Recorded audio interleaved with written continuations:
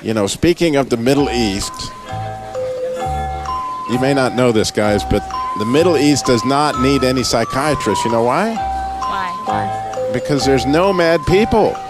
Yeah. That's a good one. Yes, and if there's only one person, especially Lebanon, right?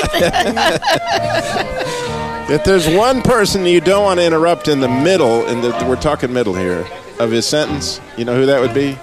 The judge. Never interrupt a judge in the middle of his sentence. It'll come to you. It's not as funny, I see. But it's all good. It's all good. Okay.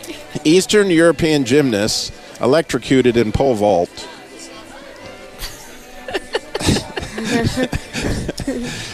If you take a job in the Far East, not the Middle East, but in the Far East, you'll have to go through an orientation period. Yeah. Oriental.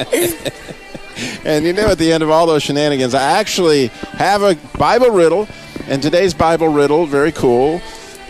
You probably know a guy from the Middle East.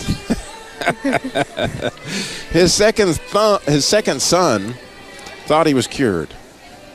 You probably know a guy from the Middle East. His second son thought he was cured. Who were they?